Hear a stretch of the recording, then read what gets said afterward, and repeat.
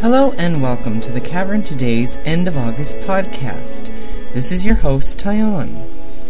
In this, our 17th podcast, we've brought you our news and weather, an interview with Cyan's own in-house maestro Tim Larkin, a musical piece purported to be Tim Larkin's one-time favorite piece in the Uber soundtrack, and last but not least, a piece from our surface reporter Moloch. So sit back, grab a cup of Java, tea, or beverage of your choice, and enjoy Podcast 17. And they are real.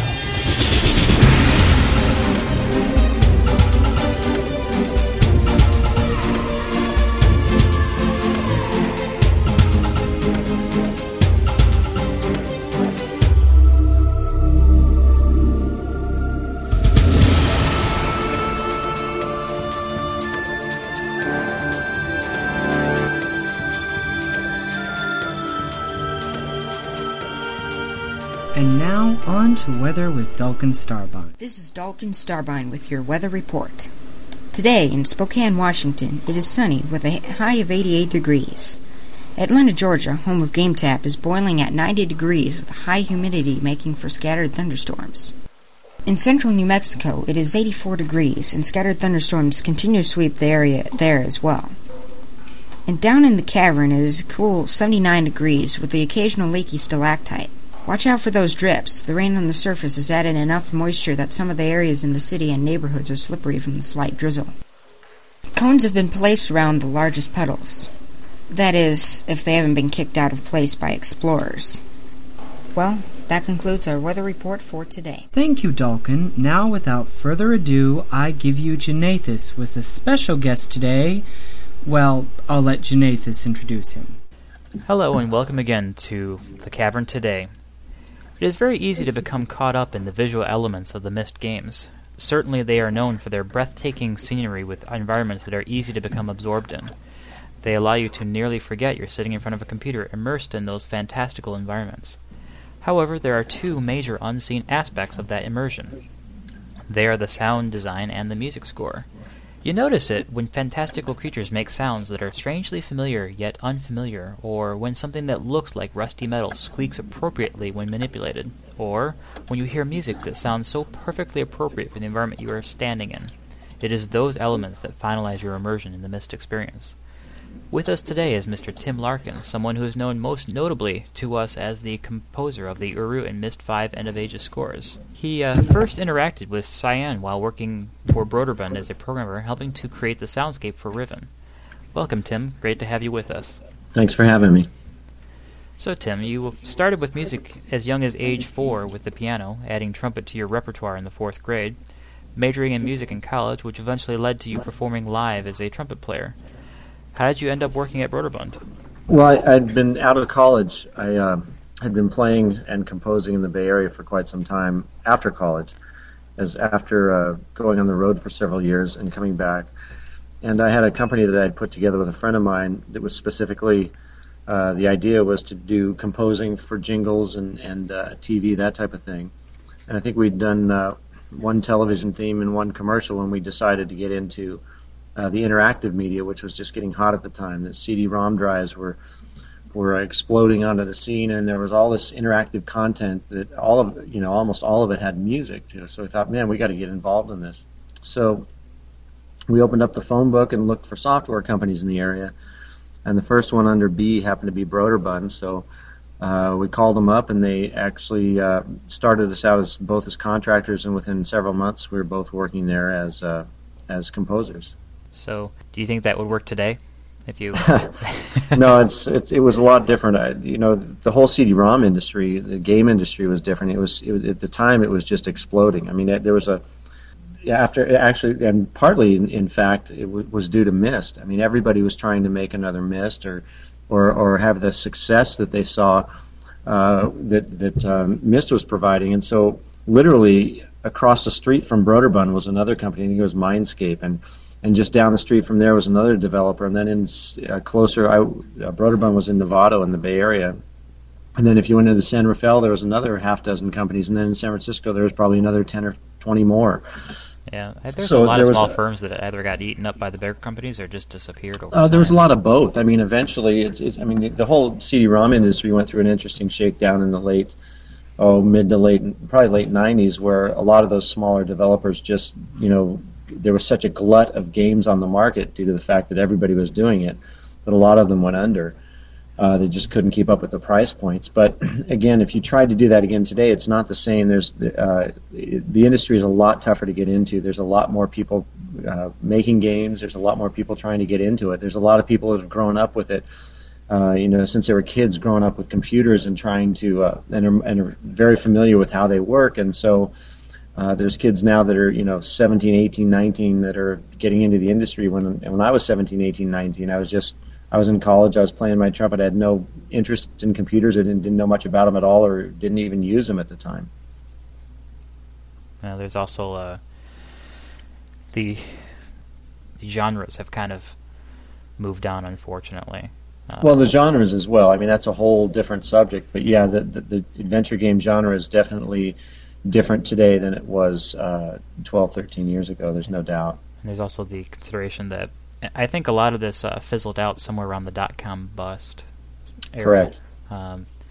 Game development, as people expected bigger, better, faster, more, all that, game development becomes harder. A lot of people spend a lot of volume or a lot of time on the graphical or the visual aspect, and a lot of the other parts of the games may receive less focus as a result.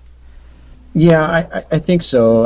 That was partly true throughout the development over the last, I think, 10 or 12 years, where definitely graphics took the lead development-wise. I mean, everybody wanted to see more. They wanted more eye candy. But I also believe that had it not been supported by the continuing development of audio behind that, increased resolution, more channels, just better ways of implementing audio, I think that there would have been an outcry there as well. I think we've been lucky. We have been fortunate enough to keep up with the graphics because of the advances in computer technology and development technology. Yeah, I think I saw you mention that somewhere where you said that in some of the older games you could have music or you could have sound effect. You couldn't have both, and so you had to. I'm not sure I said that, but even in when I was doing Riven, I think I might be wrong in this, but I think we were only allowed 4 channels of audio at the time, which would that's mean, what it was. It was a limited channel, so you couldn't actually. Oh yeah, in the beginning, I mean, Myst was done, I think, on 2 channels, and then Riven, I think we had the luxury of doing 4, and I think we had 90 megs of disk space we were allowed that we could actually load onto the drive, and so. As a result, you had to make a lot of choices and how you would mix the ambience into the sound effects, and how you would, whether or not you'd use a stereo sound effect or a mono sound effect, and how, if they crossed over, how you would deal with the actual priorities of the sound. There's a lot of things that you actually had to do much differently back then because we just didn't have the options that we have now. Do you find that since you're in-house now with Cyan that you have an influence over the project? We need a little more emphasis on sound here, or anything like that. Do you have any kind of say like that? Well, I sure try. It doesn't always happen that way, but it's Cyan. Unfortunately, I'm the only audio guy here at this point. I do all the sound and all the music creation, and then there's another guy that will help out with the implementation of the sound into the game. But so I definitely try to have a voice, and at times when we're developing certain parts of the engine, I have a say into that as far as what we would like to have or what we need. So yeah, I mean, I know they're very aware of the fact that their audio requires time and attention. Well, it actually turned out to be a harder task formulating an interview for you than I originally expected. For example, during my internet search, having seen you in a few places pictured over a piano or holding a trumpet, I was surprised to discover that it wasn't until you came on board with Uru's development, at that point called Dirt or Dunning in Real Time, that you were actually working on the music. And I was under the impression you always did both sound design and music composition as part of your career in game development. I didn't realize that it wasn't both at the same time. Well, actually, it has been both at the same time since I started, for the most part. there's times when I'll work on a certain game where I'm only doing sound design, or there's a certain game that I've done where I've only done the music. But generally, as far as here at Cyan, anyway, since I started working on Uru, I did the sound design and the music. When I was working on Riven, I was actually hired as a composer at Broderbund. And when they hired me, when I went in for the interview, they said, "Oh, by the way, do you mind doing sound design as well?" And I didn't know much about it, but I said, "Yeah, sure, that's no problem." And I basically learned sound design on the job at Broderbund. But my whole career there, I was most often what you would be the sound lead on a game, and that meant that you were in charge of composing and sound design. Now, there'd be other people that would work with you on the game, but in general, you're always doing both.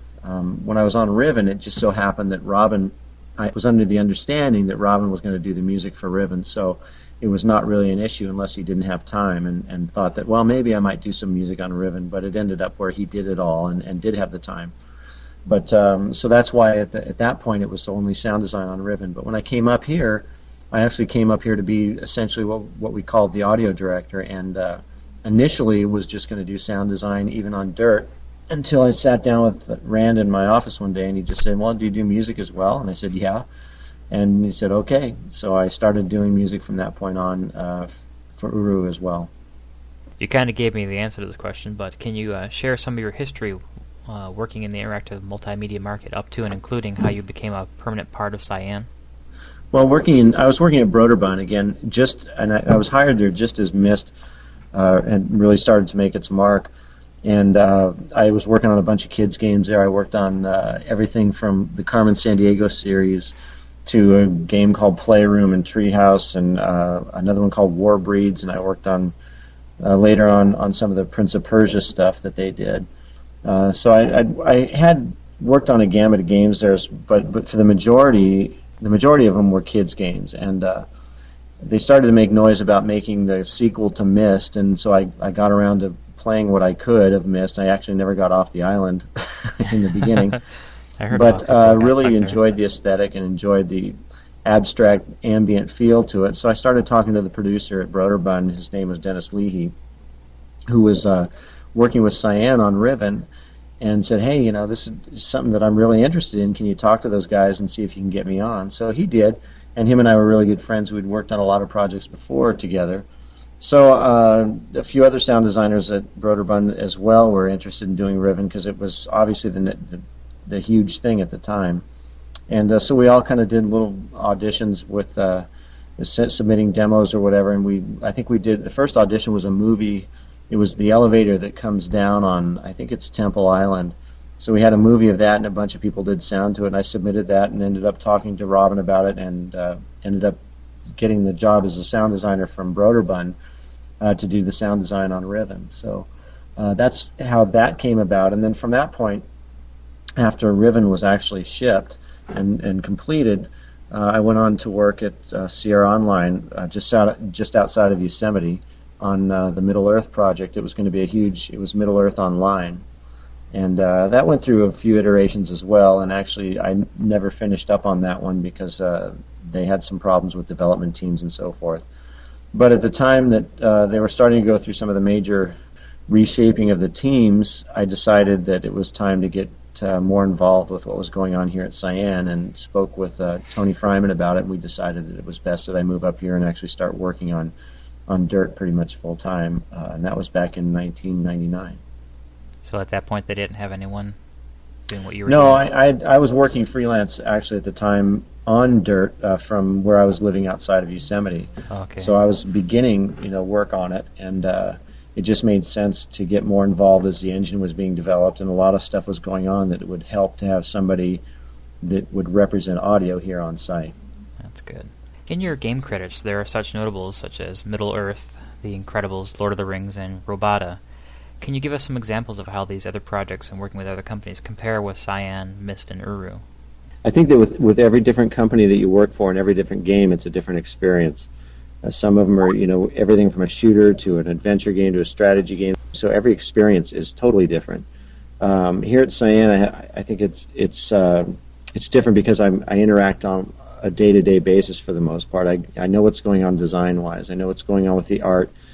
have a better idea of the story on an ongoing daily basis. Whereas sometimes when you're working with another company, when you're freelancing or working, and I work pretty much out of my house and out of here at Cyan, so I'm located in Spokane, and a lot of the other people and other games that I work on are in, whether in California or Seattle or who knows where, or Canada.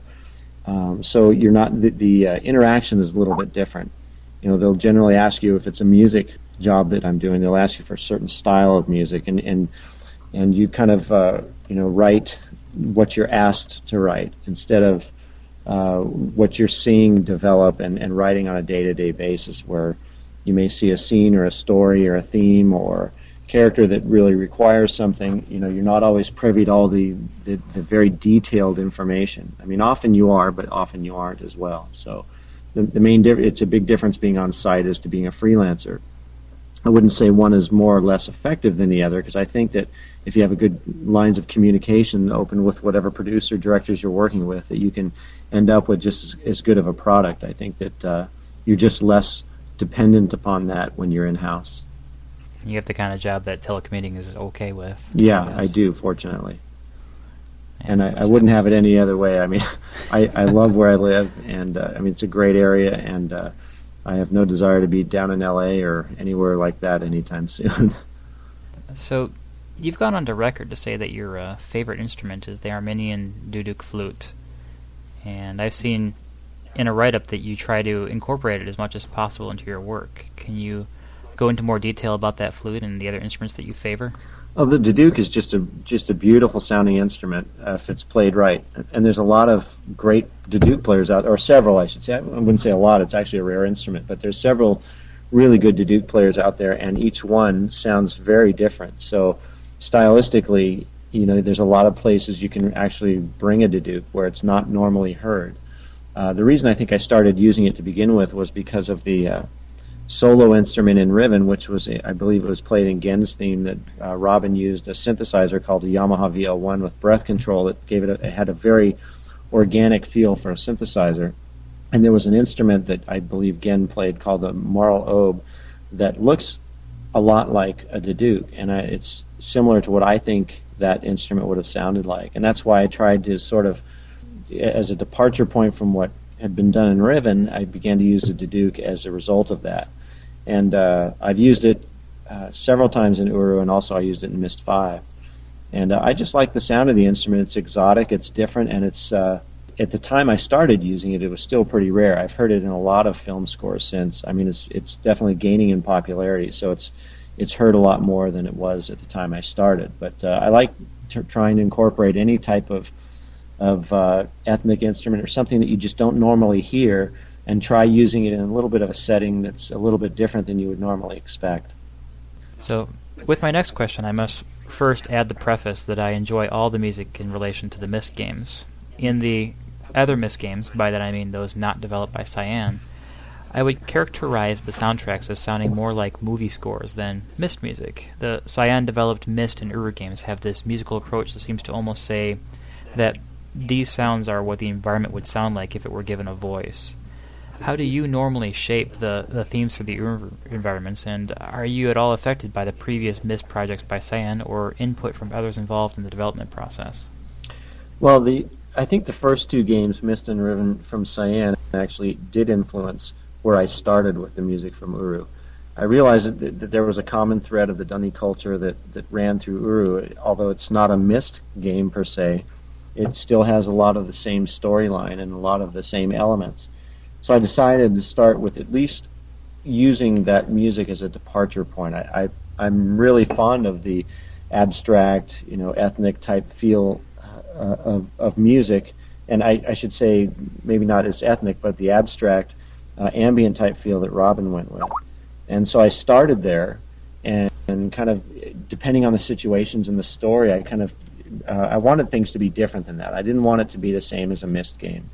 I wanted to go different places and take advantage of the different feel of the game of Uru than the game of Myst. A good example is when you start out in the cleft in the beginning of Uru, and it's a southwestern guitar feel, which you'd never find in a Myst game. but yet I think it was very appropriate for the time and place where it takes place. And that was a blast. I mean, that's one of the real luxuries we have with this game, is there's just so many different possibilities.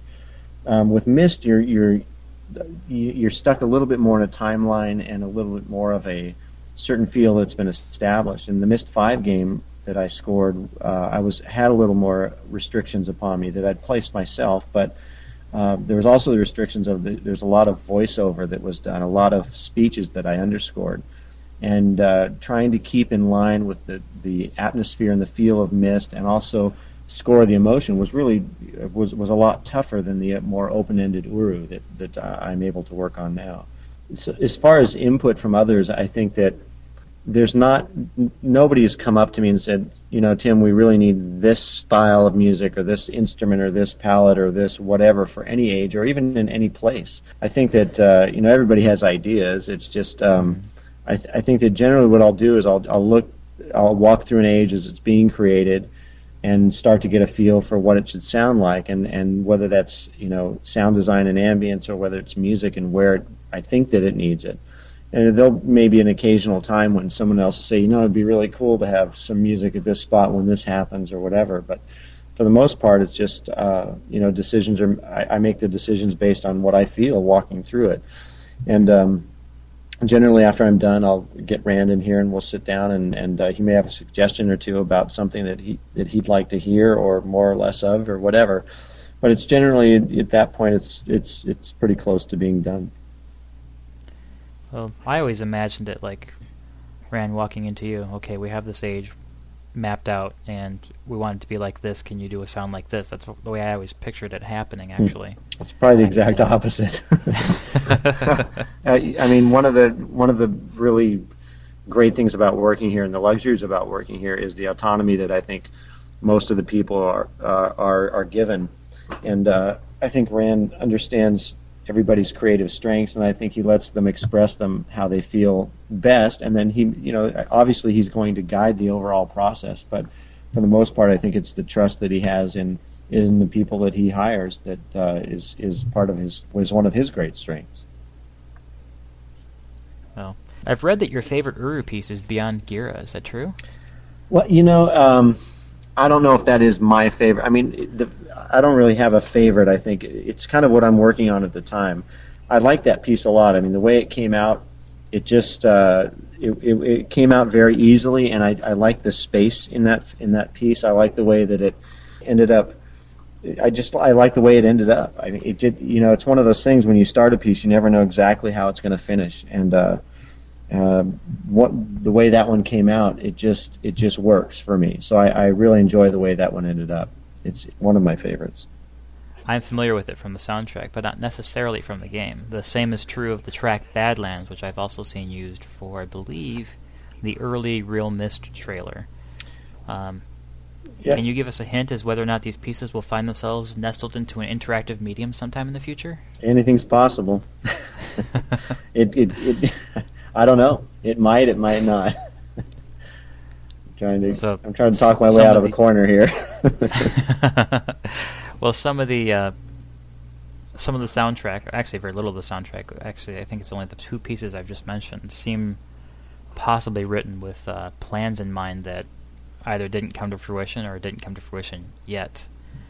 And we're just looking for a hint, possibly. There's actually several pieces on the Uru soundtrack that were written. I mean, I think everything on there was written with something in mind, or if not something in mind for a particular place. And I think through the soundtrack there may be actually 4 or 5 pieces that aren't, I don't know the exact number, but there might at least 4 pieces that aren't used in the game at this point. Your piece, the Kaddish Gallery theme, has been used for that Munich movie trailer. Mm-hmm. How did that play out? How did that happen? I've heard several stories about that myself, and I'm not sure which one's true. What happened is, after that piece kind of took on a life of its own. It started by when Jack Wall decided to do the Video Games Live concert, which started down in the Hollywood Bowl about a little over a year ago. I spoke with him, and he was saying, I want to put some Uru music in here into this Myst segment. I said, well, the most attention for whatever reason, the gallery theme has gotten a lot of attention. So we put it into the Video Games Live concert. And from that point on, again, I just kept hearing things about it or reading about it. And so there's a company that I work with down in Los Angeles that does trailer placements and that type of thing. And they were very interested in getting more game music to cross over into film music, and I imagine they're also doing the opposite, where I know film composers are starting to get more involved in games as well. So he's the one that actually started the placement. Now I've heard stories about Steven Spielberg playing Uru or whatever, and also enjoying the piece. And again, I have no idea if any of that is true. If it came from Spielberg himself, or if it came just from... I actually think I heard that he was praising the game at some point. It's possible. I haven't heard that firsthand myself, so I couldn't confirm that. My source is Collateral as well, so I may have to strike that. So I have no idea exactly how, if it came from him, or if it came from one of the producers of the trailer itself, and how that finally got confirmed. But one night, I didn't even know it was going to happen, and I happened to be watching the news or something, and the Munich trailer came on with that music, and that was the first I'd heard of it. Yeah. So. Well, the only reason I heard about it is some fan had heard it and put it on a forum, and I clicked on the link and listened to it, and I thought, well, love the music, but I don't think it melded well with the trailer. And that's one of those things that, I guess I'm kind of a purist about things. Like, to me, the best Uru soundtrack is the one I extracted from the game files, because it's exactly what I heard in the game. Mm-hmm. And in the same vein, when I see a trailer and I hear music, I'm like, that's good music, and I want to hear that later. But then it turns out it actually didn't. It wasn't part of the movie's score. Very seldom is it. It's most of the trailers are done before the score is complete. Yeah, and so thank goodness for that soundtrack.net place, I think it is. They've got a list of the trailers and the music they played with it, so at least you have a breadcrumb trail to follow for that kind of thing. Right. So that kind of brings me back to what kind of influences you find notable, be it movies, games, what have you. What influences inspire you? I listen to a lot of film soundtracks. There's a lot of composers that are not as well known, and there's a lot of well-known composers as well that do great stuff. But I think that some of the real innovation is happening from a lot of the films and composers that aren't as well known, and so I kind of dig around and try to find those guys. Often I'll be asked when I'm maybe submitting something for another game proposal somewhere. I'll be asked. They'll say, I want you to do I'd like to hear some music in the style of such and such. Maybe it's I've heard everything from Batman Begins to Flight 93. And so you go and look up, like Flight 93, I just went and listened to part of the score for that, and I'd never heard of the guy before, and it's some really interesting stuff, very minimal, very sparse, very dark, and that's what they were looking for this score, so I was turned on to the composer for that by someone asking for that style.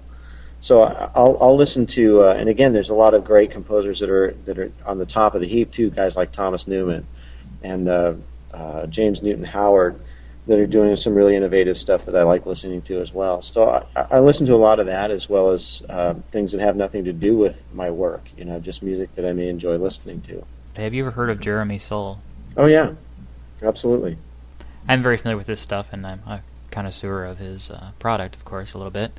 And I find in some cases there's a, how to say this nicely, there's a similar sound among, stuff that he does, and I think that's kind of a trap that any composer is going to fall into one way or the other. And like, you see similarities between like Star Wars and Harry Potter if you listen close enough, or maybe people don't pay attention. But I noticed that kind of thing, and I've had some music theory teaching. I'm not a musician to this day, but it's still there. I still have a sense of pitch and what have you. Whether or not I can reproduce it is a different story.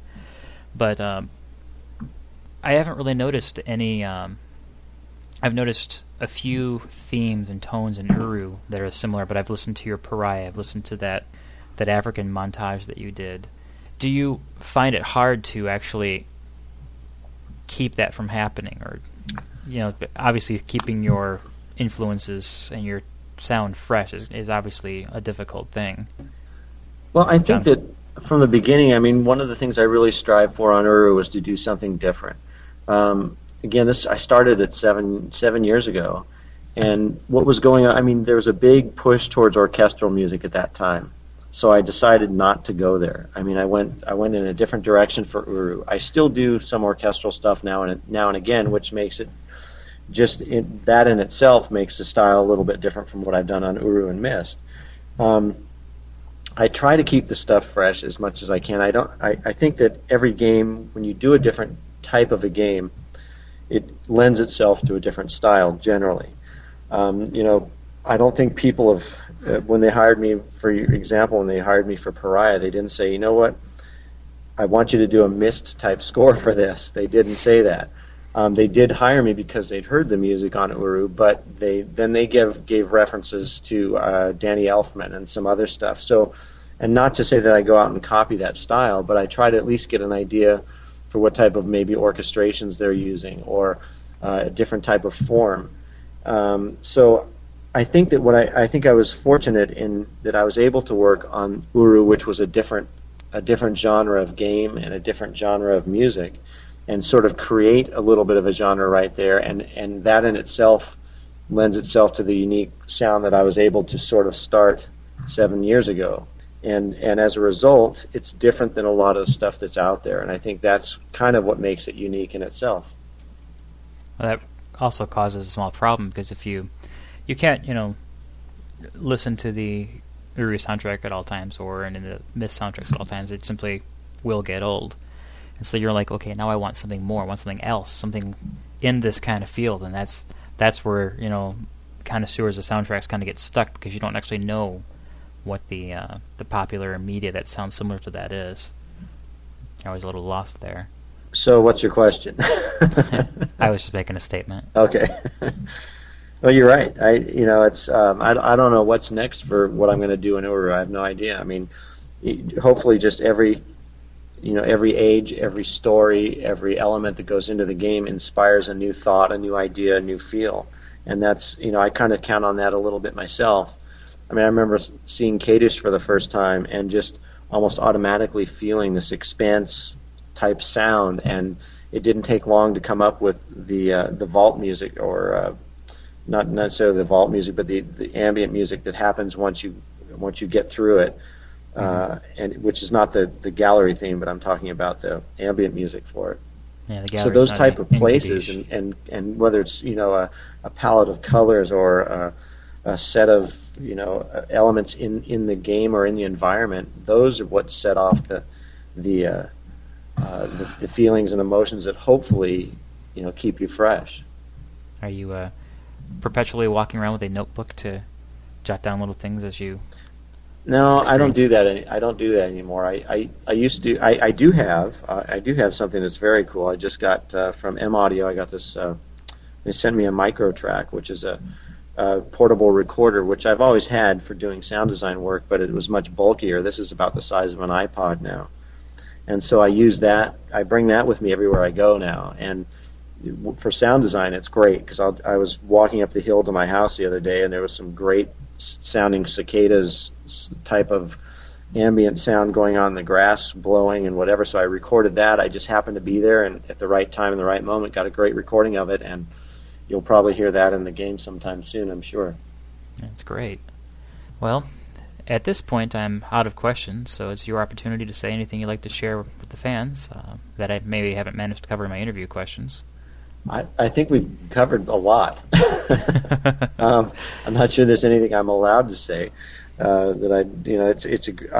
will say it's a great community, and everybody here at Cyan sure appreciates the support. And I don't know if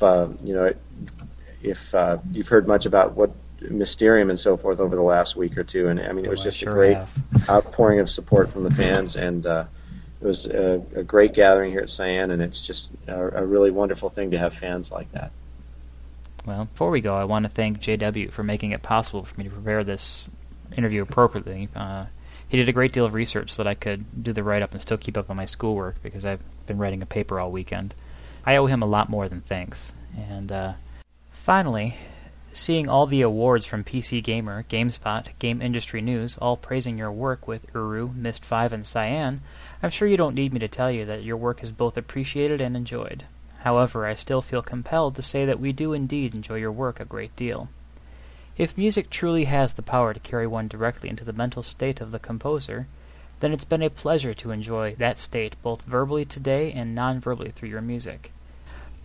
I thank you for most graciously joining us today. We wish you the best in the future endeavors, both in Uru Live and the various other projects you may undertake. It's my pleasure. Thank you. And we hope to see you again. And this is Janathus for The Cavern Today, signing off. And it wouldn't be a podcast without a musical gateway. Today we have for you Beyond Gira. Enjoy!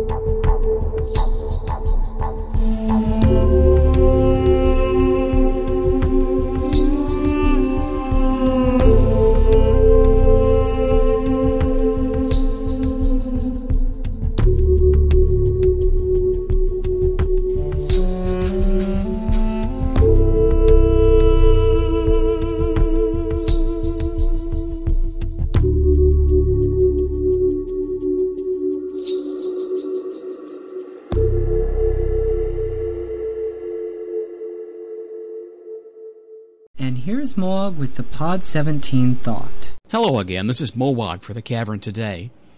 I was just listening to my segment from our last podcast, you know, the one where I urged all of our listeners to subscribe to GameTap via the Uru Live site.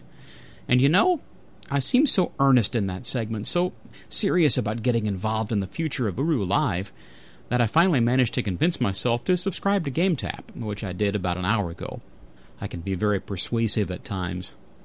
So now I've seen GameTap. Wow, what an impressive array of entertainment. GameTap is a veritable goldmine of gaming, with titles spanning genres, platforms, and years of game evolution. GameTap allows you to play everything from the original Pong all the way up to Uru.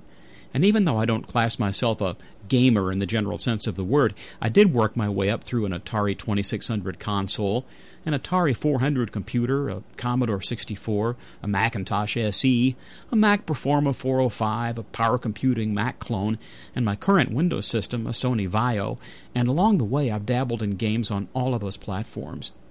I've seen the industry evolve, albeit from the standpoint of a very casual observer. GameTap has reminded me of something I noticed a few years ago when I first played around with emulators on my PC, that is, programs that run on your system and emulate earlier hardware, allowing you to play, for example, Atari 2600 games on your PC. The first time I downloaded some game ROM images, I thought something had gone wrong. I hadn't seen a download progress bar, so I assumed the download had failed. Wrong. The games had indeed downloaded, but their small size meant that the download had happened almost instantaneously, and I simply missed it.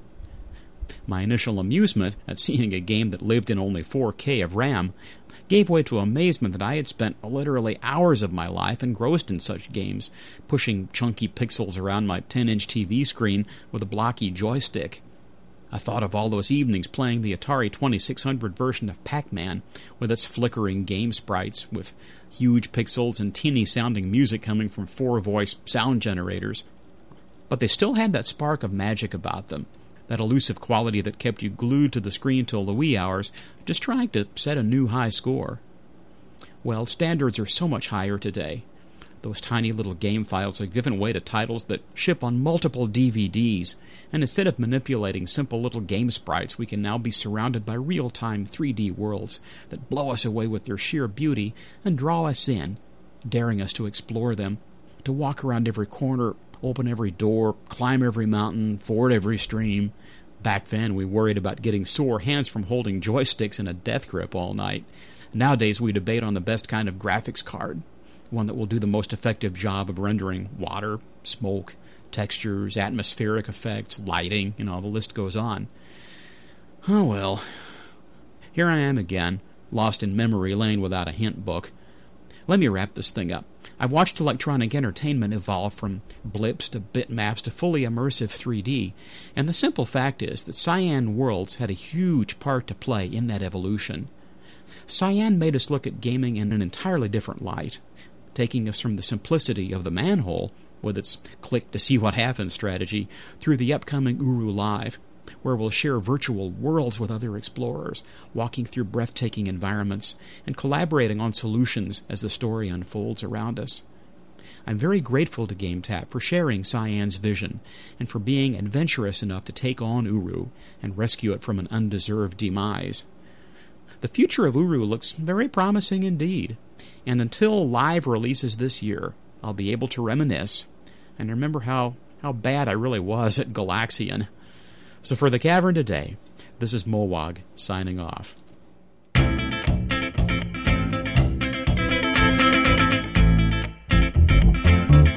That's it for Podcast 17. A special thanks to Tim Larkin for joining us today. Also, Janathus wanted to thank JW again for lending a helping hand with the research. For more information, please visit our website at www.thecaverntoday.com, where you'll find links to Shortwave, CCN Central, Lakewater, information on staff, previous podcasts that you might want to listen to, and our forum, where we would love to hear from any and all of our listeners. Suggestions, comments, conversation are all welcome. Well, this is Tyon saying Shara B'Shem until next time.